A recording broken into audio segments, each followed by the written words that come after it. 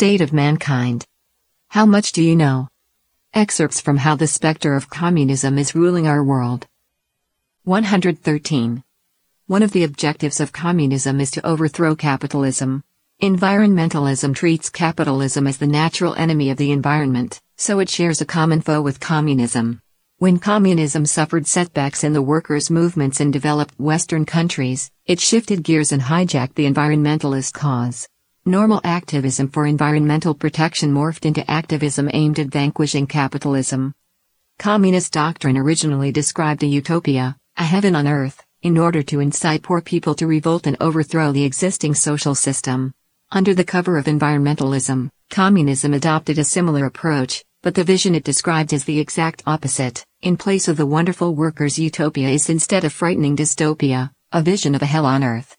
According to this scenario, in 100 years' time, humanity's very survival will be at risk due to global warming, landslides, tsunamis, droughts, floods, and heat waves.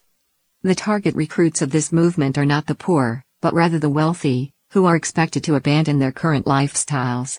But government intervention is required to force people to give up their lives of comfort and convenience. One government is obviously not enough, so an empowered United Nations, or some other global government is in order.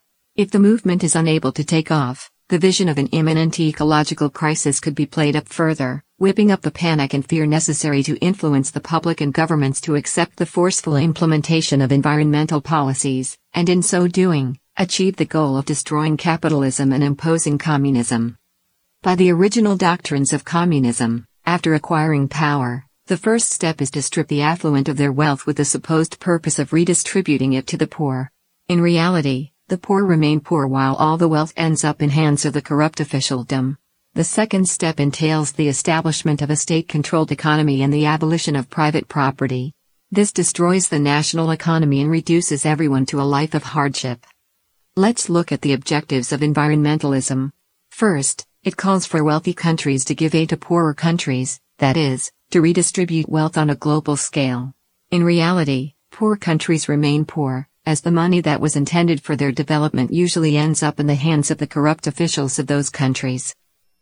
Second, environmentalism advocates expanding government and replacing market mechanisms with command economics, using all sorts of draconian environmental policies to obstruct the normal functioning of capitalism, forcing businesses to close down or relocate overseas, thus tanking the country's economy. Through these market-focused methods, the environmentalist movement seeks to cripple capitalism. In this sense, environmentalism shares a distinct similarity with the doctrines of classical communism. To put it plainly, environmentalism is but communism by another name and would wreak havoc in the world. The focus of environmentalism is to spread the fear of future disaster, and to hold the public and governments hostage to this fear. But among those who actively promote this doomsday panic, many live luxurious lifestyles, using lots of energy and leaving a big carbon footprint. Clearly, they don't think disaster is imminent. In order to make use of a crisis mentality, especially using the common enemy of global warming to unite different forces to oppose capitalism, it has become imperative for environmentalists to emphasize and exaggerate the nature of the alleged crisis. The simplest way is to create a huge, mass fear of using the cheapest sources of energy, that is, fossil fuels, coal, oil, natural gas, and also nuclear energy. Environmentalists succeeded in making people fearful of nuclear energy decades ago, and now, they are trying to make people afraid of using fossil fuels by claiming that fossil fuels lead to catastrophic global warming. Draconian environmental regulations have become important tools of combating capitalism, especially capitalist economies, and have become known as job killers. Green stimulus programs, clean energy programs, new power plant regulations, stricter vehicle regulations, the Paris Agreement, and so on, all are promoted under the name of preventing global warming. However, in reality, climate science hasn't concluded that global warming is caused by human activity, or that global warming will definitely lead to disaster. If natural causes are behind climate change, then all these government policies only serve to impede economic development while bringing no benefit to humanity. Under the influence of environmentalism, people blindly raise the bars of emission standards for cars and ban various substances and chemicals without any scientific basis. This naturally means higher manufacturing costs and less profit, followed by greater unemployment and outsourcing industry to developing countries where costs are lower. Even the supporters of environmental protection have to admit that increasing the fuel efficiency of all cars to 54.5 miles per gallon by 2025 would, at most, cut the magnitude of global warming by 0.02 degrees Celsius by the year 2100. This would do virtually nothing to help reduce global warming.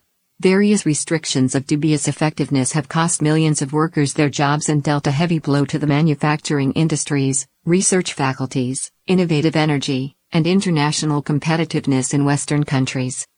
Industries that stem from the needs of environmental protection are basically driven by government subsidies and do not follow market demand. To bring products into mass production before making real research breakthroughs is very impractical. These green companies can barely stay in business, let alone stimulate the job market. With globalization, many companies move abroad, causing losses for their countries of origin. Proponents of environmental protection enthusiastically promote green energy and jump-started solar energy and wind power generation.